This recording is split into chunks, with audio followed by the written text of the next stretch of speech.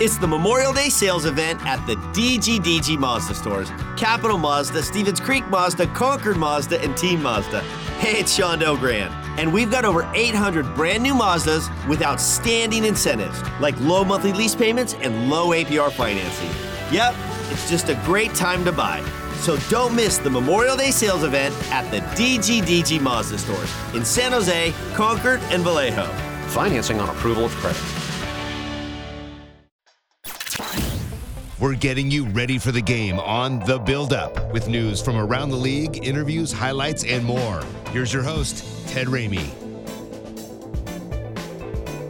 All right, good morning, everybody, and welcome to The Build-Up as we get you ready for the first game of the year for the San Jose Sharks. The opposition is Nashville, so let's take a look at what happened with them last year. They finished 45-30-7, fifth place in the Central. They lost to the Colorado Avalanche in the Western Conference first round. Some things to know about this Nashville team. They traded for defenseman Ryan McDonagh in the offseason, and that's joining Roman Josi and Mattias Ekholm, so they've definitely got some talent going on over there. Philip Tomasino is a young player that I think everybody should keep an eye on with Nashville. He's 21 years old. He averaged 1.74 points per 60 minutes of 5-on-5 ice time. That was ninth amongst rookie forwards with at least 50 games played. And that was despite averaging 10 minutes of 5-on-5 ice time per game, 29th amongst 30 qualifying players. That information from NHL.com. Cody Glass was acquired in a trade with Vegas over the summer. This guy was the 6th overall pick in the 2017 draft, but never quite took off with Vegas. But he's still just 23 years old, and Nashville's hoping they are going to develop his ceiling. But this Nashville team overall, I mean, they've got some names to it, no doubt about it. Forsberg, Niederreiter, Duchesne, Josi, Ekholm, McDonagh, Saros. There is a lot of talent out there on the ice, and there are expectations, especially now with that acquisition of Ryan McDonagh. So this is not an easy task for the Sharks, but you know what? It is somewhat of a litmus test, because this is a team that last year snuck into the playoffs. Maybe not snuck in, but they were not exactly a top team. But the Sharks, they're not expected to be a quote-unquote top team this year, but we do want to see what exactly they can do against a playoff team from a year ago. I'd rather see that right off the bat than see them going against a bottom feeder in game number one. So maybe we won't know everything about the Sharks after this first game, but we are going to know a lot more after a busy offseason. To talk about all that, we are going to bring in Shalana Goldman, who I talked to earlier this week. Shalana covers the Sharks for NHL.com. Shalana, what's going on? How are you doing? Not much, just kicking back in the Bay, getting ready to watch hockey at 11 a.m. tomorrow. I know. I appreciate the fact that we get to have, early morning and early season hockey, things getting going with the Sharks and such. And, I guess, a summer of change with the Sharks, it feels like a different type of offseason because in the roughly the decade that you've been covering the team, I mean, there's never been anything close to this type of change. No, not even a little bit. Even when there have been a couple of coaching changes. I remember the summer that Todd McClellan left and Pete DeBoer came in. Even that summer, there wasn't the kind of change and the kind of energy that we've had this past summer. And especially with how close it came to the draft and free agency. And, there was a lot of moving parts that happened even going into August, which is normally a very quiet month, leading up to training camp. So it's been very interesting. And then to have, just a couple of preseason games before the team goes to Europe. And those first couple of preseason games, you don't know what the roster is going to look like yet. And, and now, this last preseason game that they played yesterday, they're on a different shape ice sheet against a non-NHL team missing 6 of their top players. So it's very interesting leading up to the season opener tomorrow. What did you think of the overall play of the Sharks in that game against Ice Baron? Because they were a little bit slow to get rolling, and then once they got going, it looked like they found their stride. And I'm interested to see how that sets up for the 2 games in Nashville, or home and away against Nashville in the Czech Republic. Well, that's that, because that was kind of my thing as well. Because had this been a regular home game that they had won 3-1, I would be like, yeah, this is this team is ready. I liked what I saw from guys like Noah Gregor and Kevin LeBanc, who are players who really need to get going. They both had a lot of jump yesterday. I thought Erik Karlsson looked fantastic. He was one player who seemed like he didn't need quite as much time to get used to the different ice. Thought he looked great. That Thomas Hertl goal was gorgeous. So if they had been playing that game, even if it was even if that was an away game in the States, I would be like, ooh, they're ready to go against Nashville. But with how different it is, I'm not quite so sure. Nashville, these two games will be a really good measuring stick, though. Just given how strong of a team they are coming into this season. And I was even looking at like the odds going in, like Nashville's of course heavily favored over the Sharks. So it'll be interesting. It'll be really interesting to see, coming off of that Ice Baron game, how the Sharks stack up. Well, it'll be interesting as well, because if you look at the last 2 years, they've started out with wins and they've had things going in the right direction right from the jump, and then it kind of petered out after that.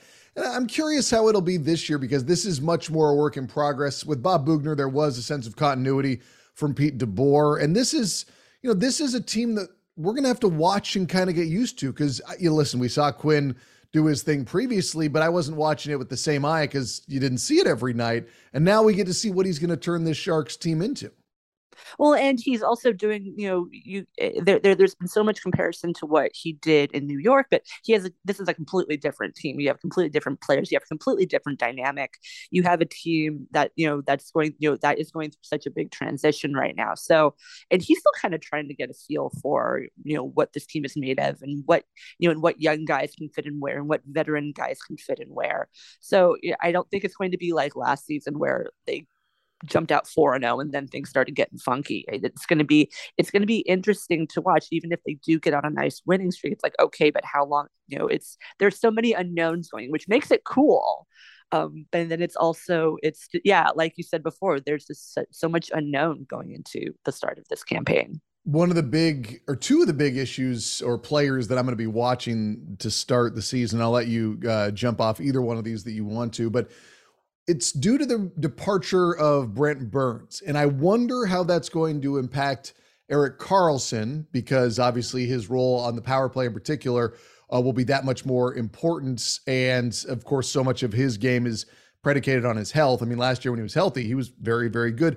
But the other guy is Marc-Edouard Vlasic. And I think we saw him add a little bit more offensive aggression towards the end of last year. But I wonder, because he had, a quick ascent in his career, and then they added Brent Burns, and then they added Erik Karlsson. And I always wondered if he felt a little bit relegated, and if now he was, in light of the Burns departure, going to try and step up that much more and really prove himself. It was really interesting. And you and I have talked about this a few times. Because when I first started covering the team, Vlasic was, it was him and Justin Braun on that, we're that top pair, and teams would come, would come in, and opposing, reporters from for opposing teams would just gush about how wonderful he was and all this, and he had all this promise, and then you did, like he did, like you said, with Burns becoming more solidified and moving back down to defense after he'd been up on offense for a season,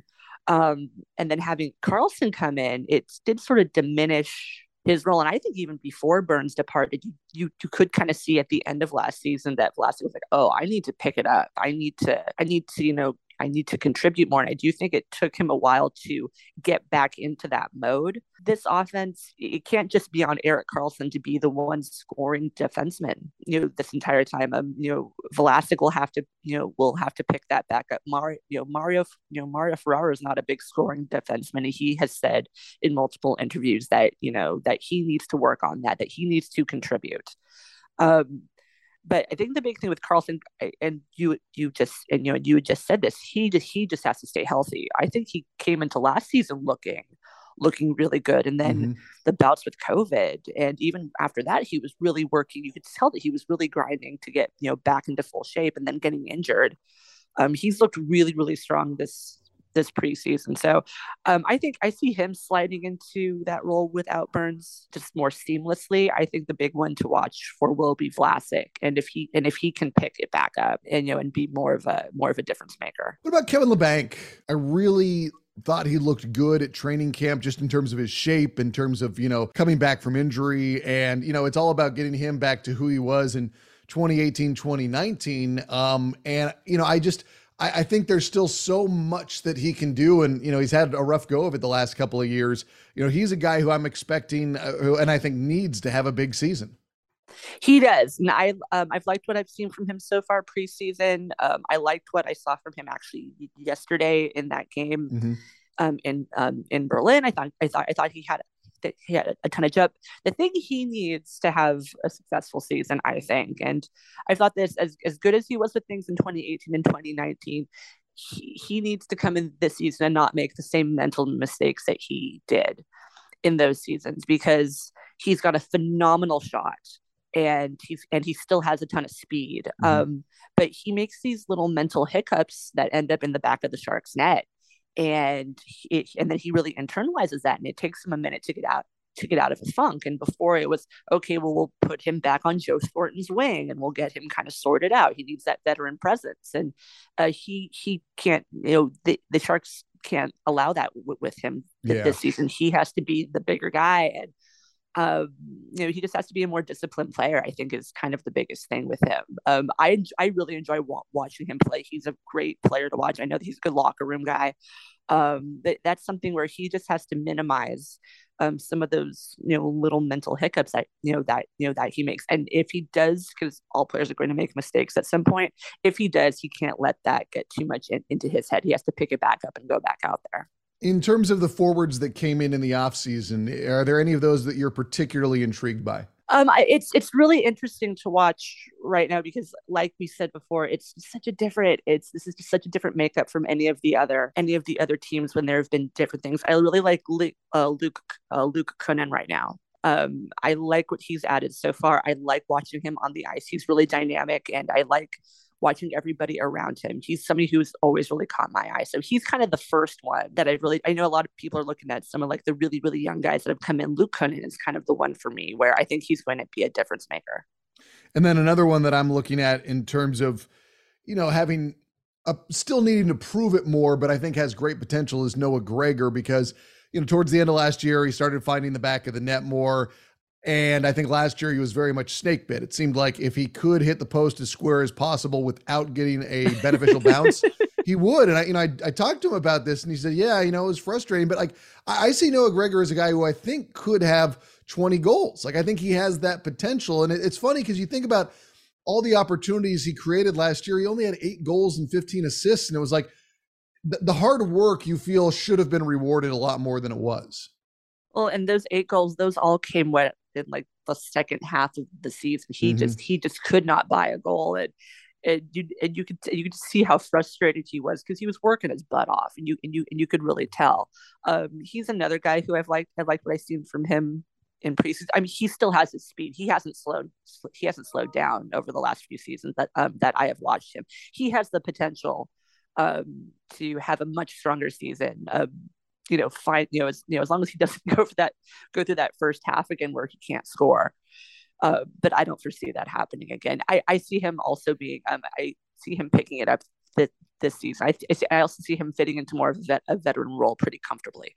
And then another one is Nick Bonino. I don't expect it to take him, almost a quarter of the season to start, registering points and getting goals and such. I mean, that was so out of character for him. And then once he did start scoring, it looked like old Nick Bonino. But that's another guy who I think, watching both him and Gregor last year, it was like these guys were working so hard and simply not being rewarded.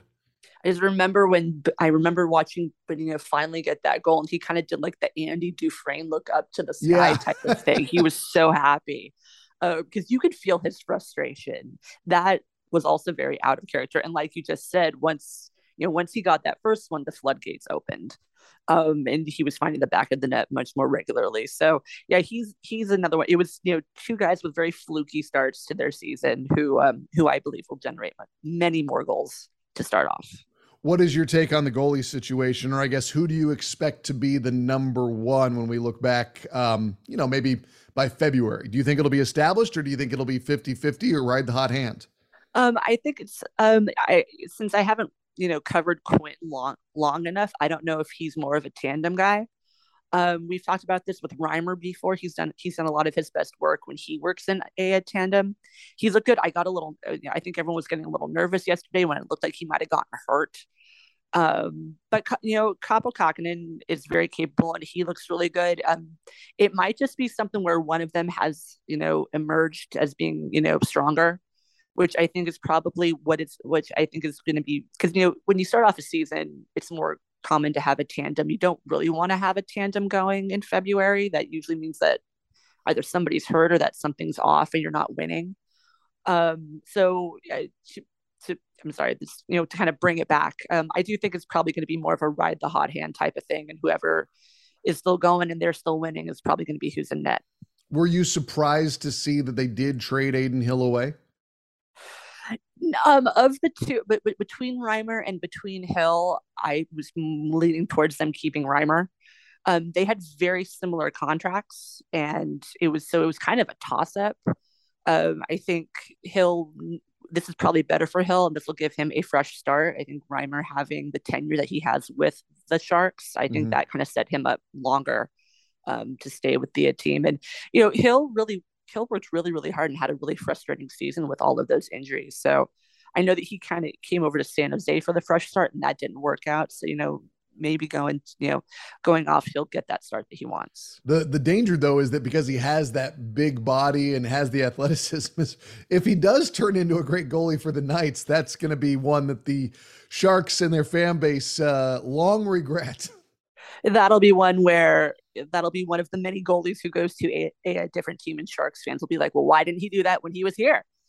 That'll be, never get tired of that one. The thing with Hill, though, is that right before he got hurt, his last, 8 games, it was like 2 goals against, 2 goals against, 2 goals against, a shutout, a couple of 3 goals. Like, I thought he played pretty well before that injury. That's why it was frustrating. It's like you could see how much potential there was. Yeah, one of the things with him, and I talked about this with a couple fans before, was because when the Sharks were losing and he was in net, the easy thing was to be like, oh, this is Martin Jones all over again. And they're two totally different animals. One of the things with Hill was that being that big body and being so long and having those long limbs is that he would sometimes overcompensate, and I think that's when pucks were ending up getting behind him. When he buckled down and I watched him after morning skates work really, really hard, and put in extra work to hone his craft. And once he buckled down and wasn't trying to overreach or doing too much, that's when he started to look really good. And so that's what made it even more disappointing, I guess. When you saw him get injured, like it did, and then not be able to come back, it was like, oh, he was really finding his stride. He was really figuring it out. And then I guess as a final one for you is, what is the big question about this team that's at the front of your mind? Like, what are you waiting to see answered? I really want to see how they bounce back after losses. I think that's one of my biggest things. That was one of my things last year, was in that first part of the season, if they were down 2 goals, they could come back in the third and win. If they had a really bad loss to Vegas one night, they could come back the next night and beat LA or whatever it was. There was a rebound factor. There was a resiliency factor that was there. And then that was gone later in the season, and they couldn't pick it back up. And it's a matter of, and again, we talked about that long break and whatever, but I want to see that resiliency factor again. This is a team that's, that has a lot of odds stacked against them. So, can they, and they're also not seen right now, the Sharks aren't seen as a big threat in the West. And so I want to see, okay, how do they take that and then use that against their opposition? How do they use that to beat other teams? Be like, oh, you thought that we were easy to beat? Think again. Those are the types of things I want to see. Awesome, Shalina. I appreciate your time as always. I look forward to seeing you at the tank, and we'll talk soon, all right? Sounds good. Anytime. Again, that was Shalina Goldman of NHL.com joining us here on The Build-Up as we get you ready for game number 1 of the San Jose Sharks season. And some of the things that I'm going to be paying attention to today. How does the power play look? Are the Sharks doing a good job of winning puck battles? Are they going to be able to keep the puck in the offensive zone and create multiple opportunities? Far too often last year, it was one look and then the puck was quickly going the opposite direction. So, no, we're not going to find out all of these things in game number 1. And obviously, to find out a lot about a team, it's going to probably take us into December to get an idea of what this Sharks team is. But for now, Sharks hockey is back. Remember, pregame coverage starts live at 10:30 with Dan Rusanowski right here on the Sharks Audio Network. I'll see you in the morning on Morning Tide. For the San Jose Sharks, I'm Ted Ramey, signing off. This podcast can be found for download under Sharks Hockey Digest on iTunes, Google, and Spotify, and on demand anytime on the Sharks Plus SAP Center app, presented by Western Digital. All music by Yogi Yend.